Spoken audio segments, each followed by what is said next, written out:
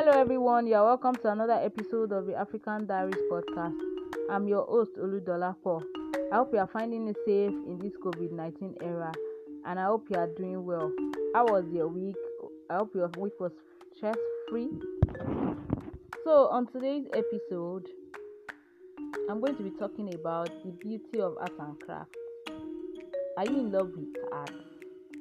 Are you in love with art? I know so many people are in love with art. They are in love with image. They are in love with mostly paintings. I'm also an art freak, but how has art and craft beautify African continent? What would you say what is the contribution of art and craft in African continent? How has art and craft contributed to the growth and development of art? And how has art and craft made African distinct among other continents? You're going to find out today. So, art and craft itself has been in existence before they started recording anything regarding art and craft.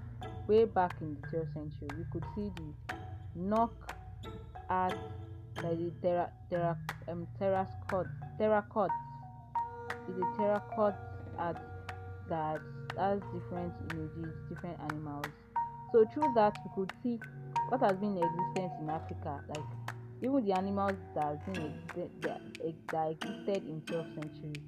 We could see them through that terracotta. Like, okay, if you see an image, you say, okay, so this animal existed in the 12th century and it is no longer in existence now. And also, there is this other art, the Benin Ivory art. We could visualize how queens looked in the 16th century. We could see that, okay, this is how they looked like in the 16th century. So how has art and craft really contributed to the growth of Africa generally? It has been able to preserve African culture and tradition. Like all these people that lived in the 12th century, they have done images, sculptures, paintings that existed during that century, and we are able to recognize them now that, okay, this is what happened. This is how this thing looks like in that century. This is how their ancestor looks like in that century. And they also use this art, this sculpture. They also worship them as gods. They also worship them as they also believed in them.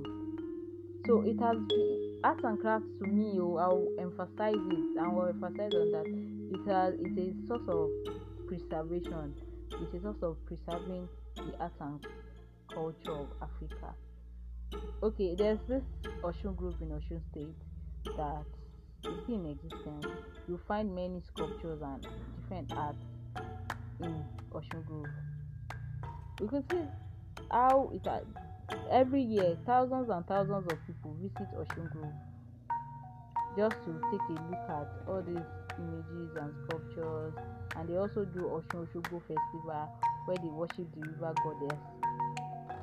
So generally, art and craft has preserved African cultures, and it has also added to the economic. It has also added to Africa economically, because those art and craft are being sold and people buy them, and it has made a lot of people not idle. It has made a lot of people busy, and it has made it's a source of income for a lot of people. So we can say art and craft has indeed added to the beauty of Africa generally. It has added to the growth and development of Africa. It has made Africa distinct, and we could see all of that in art and craft.